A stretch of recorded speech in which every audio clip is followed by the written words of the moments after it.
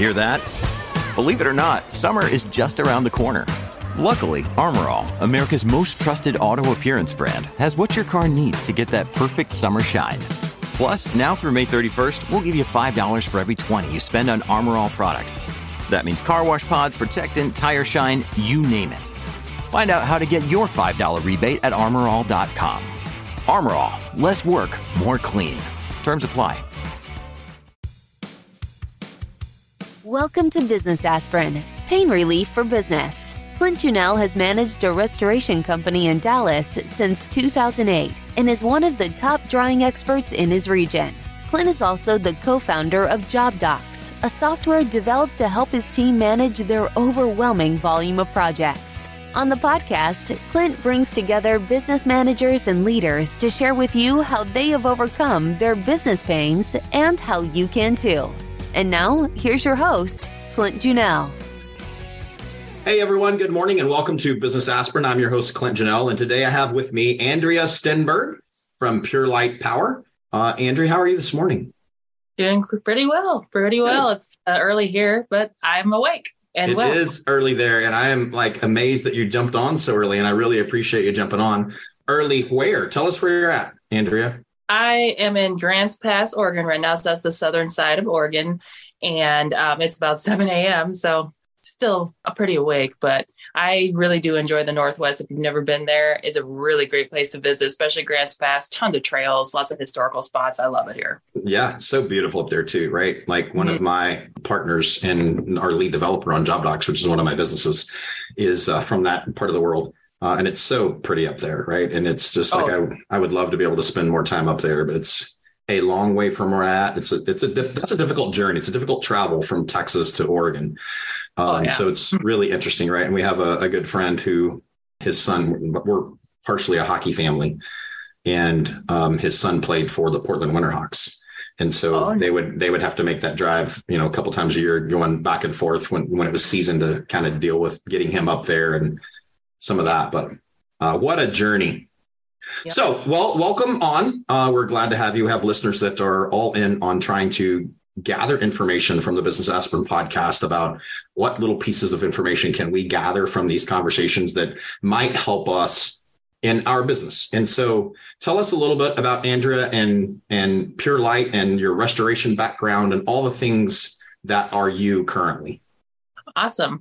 Well, so when I started working, I was like, I'm going to be a nurse. So I got jobs immediately into hospitals, and I did all the kind of those service jobs and worked my way into the clinics portion of it and decided maybe this wasn't for me after all. I love patient care, and I have all the respect in the world for people who can do that. But my goodness, 12 and a half hours on your feet, dealing with people sick and dying, that's a beast. Sure. So it's very common that I've run into a lot of people that will come out of high school or come out of college and they got this one thing on their mind. They got a college degree ready to rock, and 2 years into it, they're like, ooh, this doesn't fit well.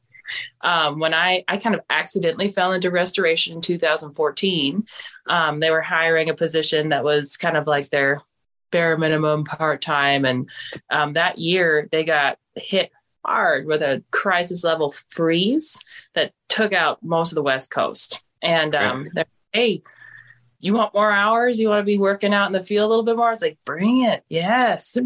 Yeah.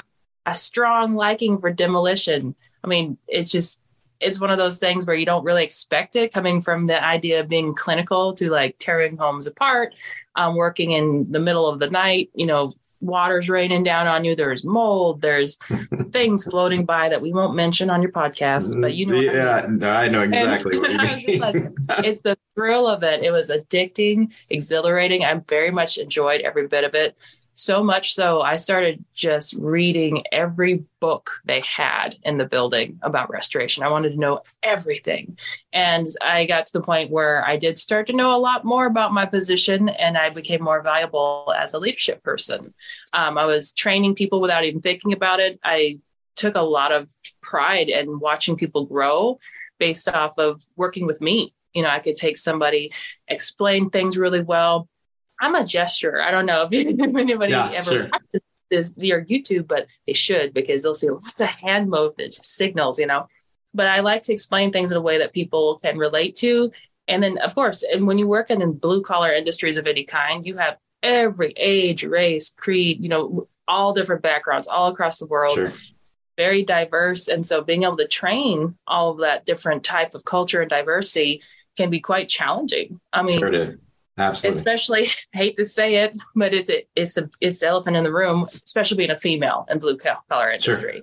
Sure. It's a huge one. That was a big portion of my overcoming for my escalation into my position. And safety kind of just came natural for me. So when I was making my transition from restoration into solar power, I found myself into a safety position because being in disaster restoration, you're literally just walking around hazards all day long. Absolutely. Yeah. All Life day. safety issues. Yeah. Sure. Yeah. It get this natural ability to kind of look at a room and going, okay, what's going to kill me today? And that's a horrible way to think, but Sure. you have to. It's Sure. how you don't know what happened to that building. Right. What was in there before is now 10 times worse. And that kind of got me into that whole realm of, well, OSHA's there for a reason. Every rule they've made is not because they want to, but because someone died for it, Sure. or someone lost a limb for it. Sure. And I started really getting myself immersed into the safety side of things and made that great transition right into solar. Okay. And then, so they brought you on, like, were you safety certified or like you were just safety conscious and they brought you on directly as a safety person? Yes. Like, So I was talk about how that worked. Yep.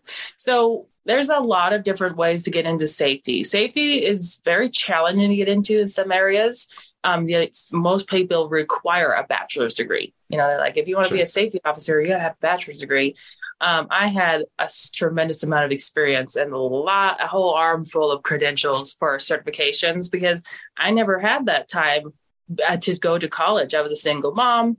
I was working a very demanding job, but I worked directly with OSHA officers all the time, people that would come sure. for inspections and help me. I would be calling OSHA saying, help me, Yeah. Like, you need to come in here and take a look at something that's going forward. Yeah. I don't know what I'm looking at. And then things have changed and they were wonderful. So working with them directly gave me a tremendous amount of experience. So I walked into that interview with Pure Light and she had talked to various people there. I was very much tenured into all the lingo and what needs to be done. She's like, so if you show up and you're this, and this, I'm like, oh, that's a good day. Yeah. Like I can do that. Yes.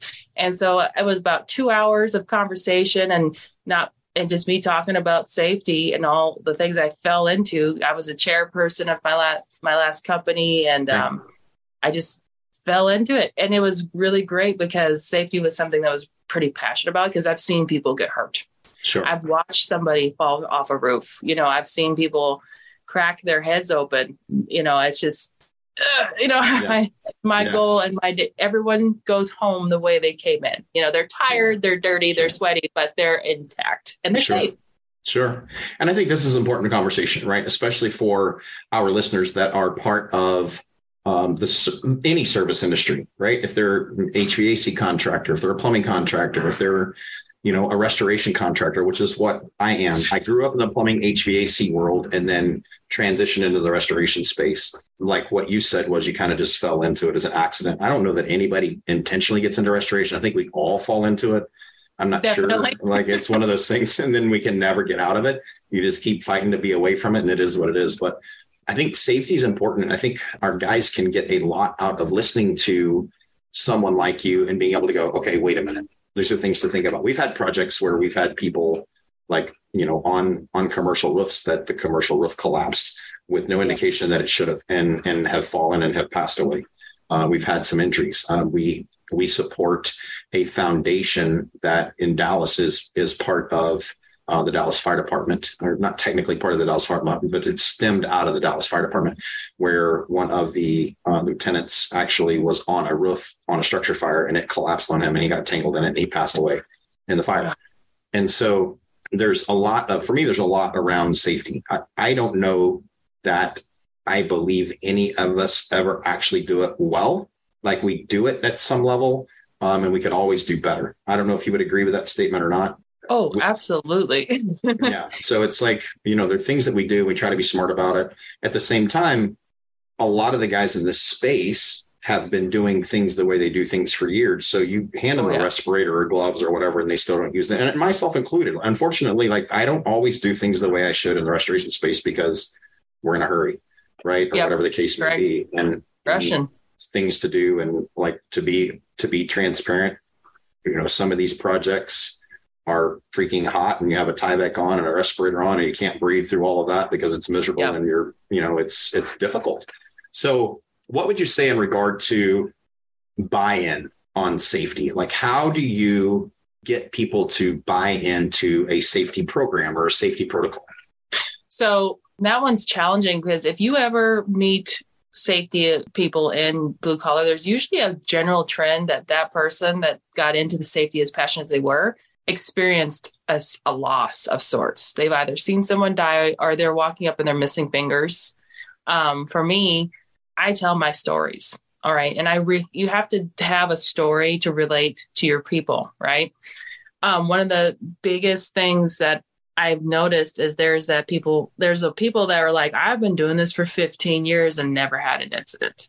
Or I have somebody who's in their early 20s who's like, I used to do with my dad. We didn't wear any of that garbage. I'm bulletproof ultimately. Mm-hmm. And I was that person in my 20s. It was true.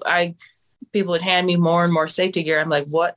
This is just slowing me down. This is hot. It's uncomfortable. I can't work with this stuff, right? Mm-hmm. Yes, you can. And I tell people, I said, the reason why I started working with it, because I had to watch someone get hurt in order to be inspired to wear it. You don't want to learn that way.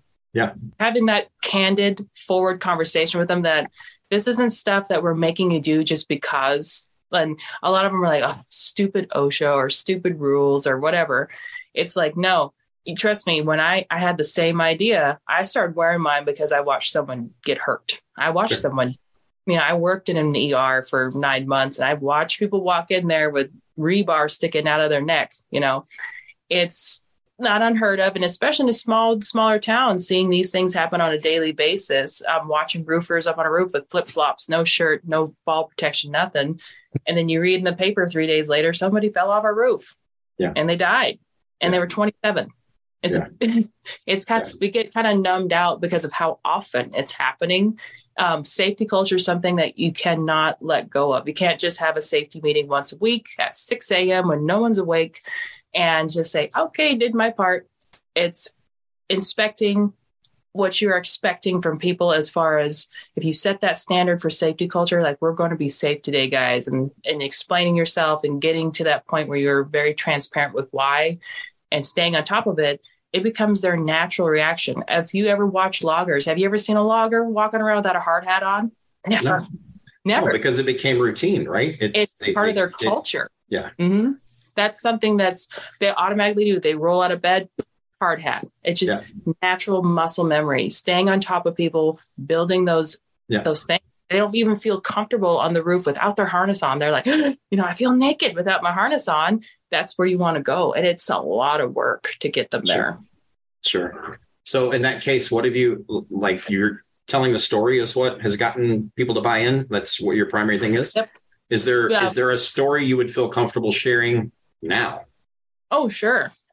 Mine. Okay. My favorite story, when I was in the demolition mode, I hurt myself so often, I would even get drug and alcohol tested. They would always be surprised when I came up negative. And I was like, why are you guys thinking I'm like, because you're a tornado, right? You walk in somewhere and they even nicknamed me the Hulk at one point because I would take to just kicking stuff down. Instead of using the tools, I'm like, it's easier to just grab onto it, rip it off the wall or kick it down. My thing was I was sitting in an ER room getting my scalp glued back together one day. And I thought, I probably need to change something. This is not good. I'm going to get hurt really bad one of these days. And I have got to do something different. I had at that point even cracked my own hip bone. I'd fallen backwards. I've ripped open skin. And what happened to the scalp? Yeah, let's talk about the scalp. What happened? And that was the dumbest thing. So usually these accidents aren't happening during something rigorous or knowingly dangerous. Right. Because pay attention then. Yeah, subconsciously you recognize that things are dangerous and that so you're more hyper vigilant. I was bending down, picking something up and didn't look at my surroundings. And I threw my head up and I hit a box, like an electrical box on the wall, right on my head, right there. Now, this was a building that was falling apart. I should have been wearing a hard hat already just because of how bad it was. But I wasn't. And I threw my head up, hit the electrical box right in the corner, just immediate blood everywhere. And my poor crew, I was leading that day. So they had lost productivity. They had a mess to clean up, thanks to me, a hazmat one. And they were all, we're a day behind now. And then I'm sitting there at a clinic, making it, that's a recordable at that point. The poor company has to pay for that. And I'm just, bleeding profusely from the head with glue going in and losing a chunk of hair. And I was like, man, I have got to start just doing what they say. There's a reason why there was a sign on the door that says hard hat required. Sure. There's just nothing but dangerous things on the walls. And I was only going in for a moment too. I was only there for an hour. I'm the project lead, I don't need to wear that stuff. I'm not going to do anything. It's an entire different realm of I empowered my people from there forward. If you ever see me walk in a building, I'm not wearing an N95 or a hard hat or the right gloves or a Tyvek even when it's required. Call me out and I would reward them for this. There's nothing more empowering to an employee than rewarding them for taking that extra step and caring for the safety of themselves and others. So I was very thrilled when someone would call me out for not wearing my PPE. So I think that's important too. Like we need to talk about that. So, because that's one thing that might in fact help others buy in on this deal is, look, we're asking you to be safe. We're asking you to help your partners in crime be safe with you.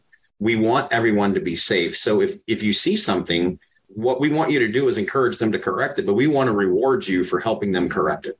What kind of reward would you suggest to someone right now? In a lot of cases, these are small companies, right? So it's not like they can do a massive bonus, but what would be something that they could do to reward an employee who helped make sure someone else was safe? So it's kind of a battle, but it depends on the individual. You have to know your employees. You really do. You have to get to know them well. A lot of the companies will even do a personality test right up front and ask them, how do you like to be recognized? Like, what makes you feel gratified in your job? A lot of people will say, I love receiving personal thank you cards. Others will I like an announcement. If I do something right, I want everybody to know, right? Nothing wrong with that. They just have a lot of pride in what they do. Everyone's different. Other people say, I like getting a souvenir. I'd like some swag, a hat or something with the company name. Yeah. Really getting to know your employee, because what will work with one person where you go, hey, company, we just had someone do a great near miss catch and that'll make one person feel good and the other person go, oh no, I'm not going to do that again. I don't like being recognized in my company. Right. Yeah. Understand you need to know your employees and take that extra moment. If you don't, because especially those that have a lot more employees are thinking, I have over 100. What do you mean? Yeah. That's what your supervisors are for. Going to that supervisor going, hey, you had an employee that did a really good job. They made a good catch. They were thinking about safety. I want to recognize them for this. Sure. And then talk to the person who does know them. Makes a big difference. I've encouraged this with a lot of directors. They're like, there's no way I can get to know everybody that deep. And I'm like, well, some of them can and some of them can't, but I understand, then who does know them? Oh, well, their supervisor knows them. I'm like, go talk to them, And it's really important that it's individualized, because that goes the extra mile for that individual too. Feeling anonymous and not measurable. If everybody's ever read 3 Signs of a Miserable Job, it's a great book. You need to read it. Okay. But it's not wrong. When they feel anonymous and immeasurable, those are things that are like, if you're doing something that makes them uncomfortable, they're like, man, they don't even know me. If they would have known me, the creating that mentality of care is infectious. Safety kind of goes hand in hand when you bring a culture of knowing and caring and keeping everybody not anonymous or immeasurable, because it just builds on itself. It gets to that point where people want to do things for you because they want to do things for you. They genuinely do. They care deeply. even if another company comes in and says, I'll pay you $2 an hour more, they're like, heck no, I love this company. They care about my safety. They know who I am. Yeah. Yeah. And they customize my preferences to so I want to do this for them. Yeah. Well, I like that. And I like the fact that it wasn't, hand them a $50 gift card. No, it's because not. The reality is in a lot of cases, it's not monetary. It's not what they're looking for. Right. Monetary isn't necessarily a lot of people think money is important to them, but it's really not their top 5 things in importance in life. Right. So they believe it is initially, but I like that you're saying, hey, give them a pat on the back, understand your employees, understand who you're dealing with, because we've had employees and we've done some trait profiling on ours. So we have employees that don't want to have a conversation with anybody, right? They're very content to just like, I've got this job and I want to be here. And if somebody comes in and talks to me, I'm going to be polite to them, but that's uncomfortable for me. And then I'm distracted on what I'm doing. And so, getting to know your employees is significant too. Or whoever works closest with that person, supervisor, whatever, to know them and understand what is going to benefit them the most in regard to helping us be safer, right? And I know there's lots of companies that we deal with at, 372 days without an accident board, right? And some of those things. And that's great. And we might encourage that at some level. I don't know what your feeling is on that. At the same time, I'm like, I want to be for forever, right? I don't want it to be like, and maybe that helps, right? It's like, okay, we don't want to be it today. And we don't want it to happen today when we're here. We don't want to be the one that has an accident. But I think that is part of that culture and the safety conscious side of things to make sure that, people are paying attention to what they're doing. Yeah, absolutely. It's a mixture of things. Accidents are indeed accidents sometimes. I mean, It's not, there are times where you can rip it layer by layer because look at the weather, the circumstances, were they distracted? Were they, yes, those are all factors, but it's still a genuine accident. It was never negligent or malicious intent that they got hurt, or even them being lazy. It's just one of those, they didn't sleep well, they had too many energy drinks. That happens. Yeah. Well, I mean, even here, like a factor that just made that day different. We won't, not really marketing for anyone because I switch all the time, but I have them. I get it. I know how it goes. That's going to be your only one today, I hope. Yeah. Well, hot maybe. Outside. So, and that's the funny thing about it right here. So Dallas right now, it's important that teams work in pairs. I shouldn't have anybody going anywhere by themselves right now, unless they're going to the convenience store to get a drink or something, right? Because it's so stinking hot. And, I've had incidences in a past life where I was doing mold inspection and remediation planning for companies as a consultant. That's one of the things I did early on prior to jumping into the restoration space. Honestly, that's what moved me to the restoration space was I knew how to do all this. And so I remember being in an attic in a Tyvek suit with a respirator on. We had communication devices inside and I had a person that was with me and I was trying to get the investigation wrapped up, but it was, summertime. It was in Brownfield, Texas, which is near Lubbock. It's, it's a hot, ugly, gross environment, right? Tight attic space. And I knew I needed to get some things done. And I knew I was getting close to being in trouble because I just knew I was sweating. It was hot, it was miserable until the point that I started getting cold. Right. And so then I'm like, I'm in trouble. And I'm trying to now work my way back out. But then you got to be not panicked and still get out, not fall through the ceiling. But I knew the guy that was with me wasn't going to be able to drag me out of there. So it's like, I got to get out. And it's an interesting environment where you have to make some decisions to be safe on some things. And the reality is at some level, part of the safety equipment was part of the problem. That made it much more difficult, but we've got to figure out what's the threshold. And maybe we should have had better protocols in regard to amount of time we could spend inside the space and, knowing monitoring thresholds. Hey, if it's between 100 and 120, you get this much time, and 120 to 160, you get this much time.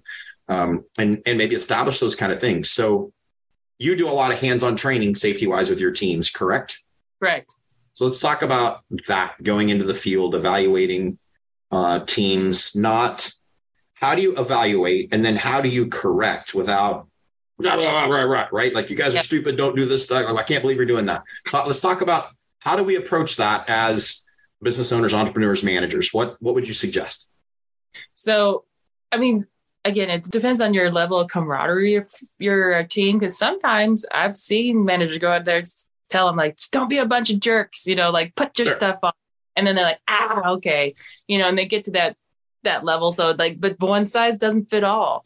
If I went out there and didn't know anybody and was like, hey, you jerks, put on your stuff. They're like, who the heck is it? And again, that's part of knowing your team, right? Know your team. Yeah. But so the simple answer is this, though. You don't treat people like children, even though a lot of what they teach for managers to teach people is, if you have kids, you're like, oh, wow, that I did this with my kid. It's difficult sometimes to remember you're dealing with skilled professional adults, regardless of their age. I mean, you can have a 19-year-old out there and he's still a skilled individual and he's not a child anymore. He might be using the forklift as a skateboard one day and you're like, that's probably an age thing, but not necessarily. I've seen the guys in their 50s do it too. It's difficult sometimes to remember that we're not talking to children. We're talking to professional adults that we respect. We have that mutual respect for. Identifying that there's an issue. So when it comes to safety, it's a little bit more curt and addressed. So if you see someone actively doing something that is very dangerous, it's okay to kind of get that, hey, you need to stop now. Make that authority voice go on, especially for a manager. Resist the urge to make it a big thing, though, as far as going, blah, blah, blah, blah, like start lecturing immediately, kind of takes away from how serious you are, actually. If you say, discontinue the activity, I need to talk to you, come talk to me. No name calling, no belittling. I mean, just make it very serious. The more professional you are in that moment, the more they're like, oh, darn, like they're serious right now. If you start kind of like gesturing and like, like making it kind of silly or informal or just blatantly lots of swearing, it just kind of takes away from the gravity of the moment. And then explaining to them, because again, you're not a boss. That word is so bad. I hear it all the time. Like, I'm their boss. This is what I do. I'm like, no, you're not. You're their leader. You're going to be the one that's helping them. They are your customers. You talk to them like they're your customers and you know them well. You work with them every day. You can sit out in the shop and, talk the way you talk for your camaraderie side. But when it comes to their growth, you need to be very professional and try to keep the emotion out of the moment, which is really difficult. And I totally get it, especially in that Texas heat. Whew, I get emotional. But it gets to the part where you're like, that's a problem in itself, right? And you're like, the heat never ends. And, there's emotion involved. It's high emotion. Yeah, for sure. I want to grab onto part of what you said, because you said, go ahead and immediately get their attention and correct. Yes. But then you said, grab them and pull them aside. And so a lot of managerial documents will say, hey, praise in public and reprimand in private. Correct. And I think there's truth to that. At the same time, if somebody's doing something they shouldn't be, that's dangerous, at least it needs to be, in my opinion, public enough to, hey, we don't do that, so that the team around them sees and goes, well, okay, what was happening? Okay, yes. Okay, we're acknowledging we don't do that. You can bring them down. You can have a separate conversation with that person. And then if it leads to needing a team conversation, hey, guys, don't do this, right? Don't do these things. And don't stand right next to the forklift that has something with forks fully extended that might fall off on you. Why are you standing there? Let's not do that. Why are you standing with your back to something where they're manipulating contents in vaults overhead where you can't even see what, like, I don't understand why we're doing some of this. And so communicating privately, correcting, reprimanding, but then potentially as a team, but not in an environment where you're attacking an individual for what they've done. Fix it for their safety, but don't attack them. That's what I'm hearing you say in regard to that. And I like that. Let's see, is there something specific that you can tag on to that says, hey, this was one of the best safety training steps we've taken? Like, absolutely.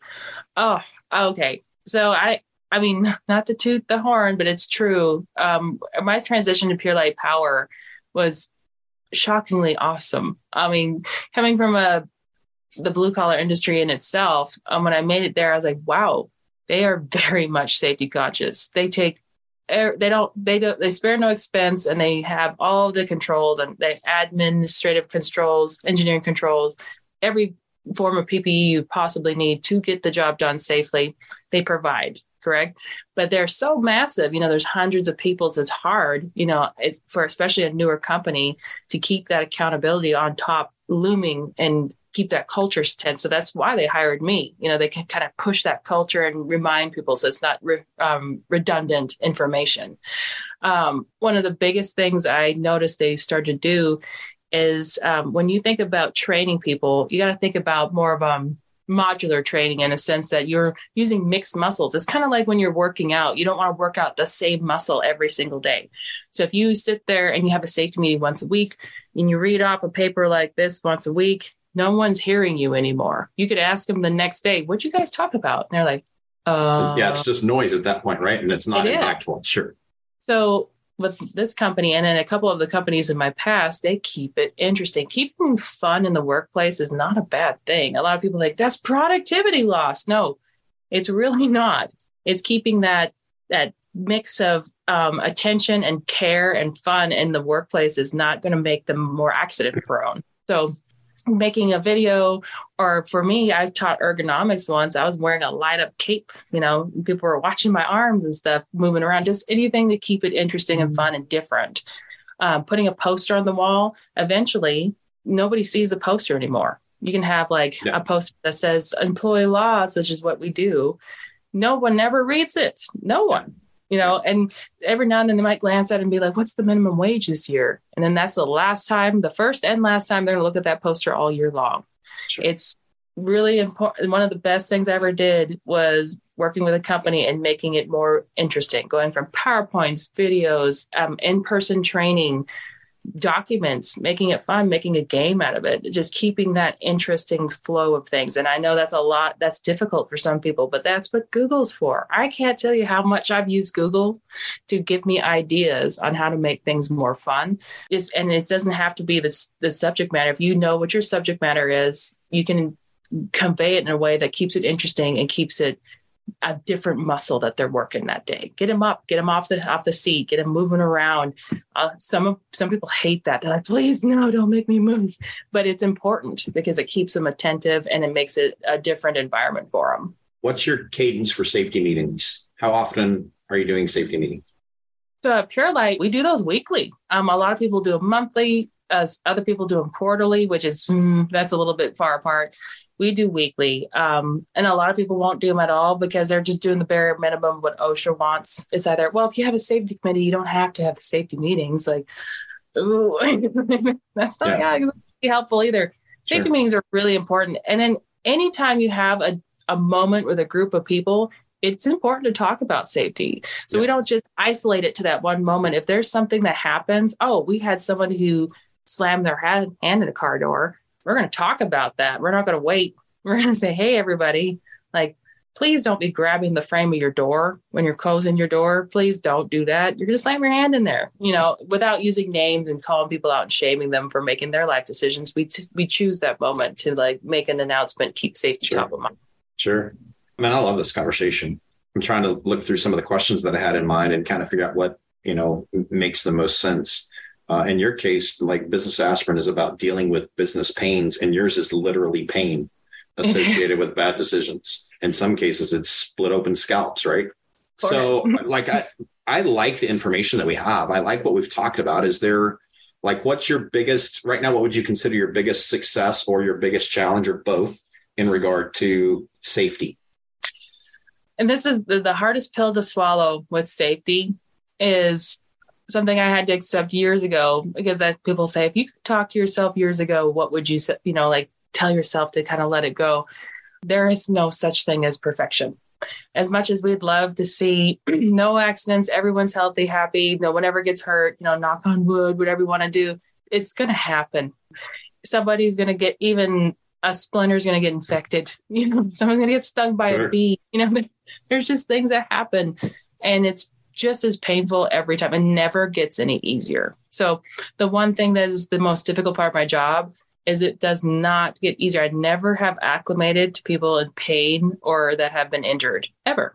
And I think that is actually very beneficial for my position. When you care about something that deeply, you don't lose your passion for it. It just gives you more drive. It's more fuel.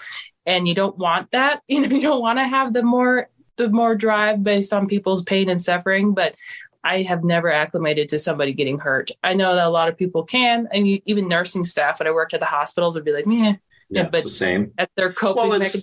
It's similar, like in the restoration space, it's very similar to us walking into a, decimated structure from a fire, where a civilian or citizen that's never seen that's going to be like, oh my gosh, we at this point don't have that effect anymore, right? It's like, oh, right. Okay. How do I need to address this? What needs to happen? What are the safety issues? Those are kind of things that we look for, but it's not, oh my God. So I can see how on a safety perspective, people can lose some of the, well, somebody gets hurt and, we have some guys that like are frequent flyers, right? It's like, they don't have to, they'll go home and it has nothing to do with work and they get hurt every day doing something. You're like, oh my God, right? Like, how does this happen? And so you just kind of see that as, I will attest to the fact that sometimes I get numb to it, right? I'm like, oh, okay. Yep.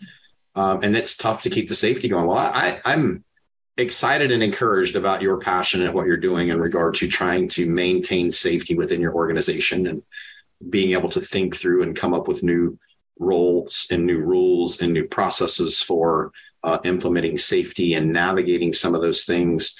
We might have some interesting follow-up conversation in regard to like what you've put together that you might be willing to share for some of our listeners in terms of documentation and safety programs. And we have some of those too for everybody listening. We have some safety programs that we'll happily share and, some things that we do that, we're trying to, we require our employees to back into their parking spots because there's been a study in the oil field that indicated that you're more alert and aware when you arrive somewhere to be able to park in than you are when you leave that place. And so in effort to try to avoid the distraction when you're pulling out, we require everybody back. Well, you don't necessarily have to back in, but you have to be able to pull forward when you leave, I guess really is our requirement.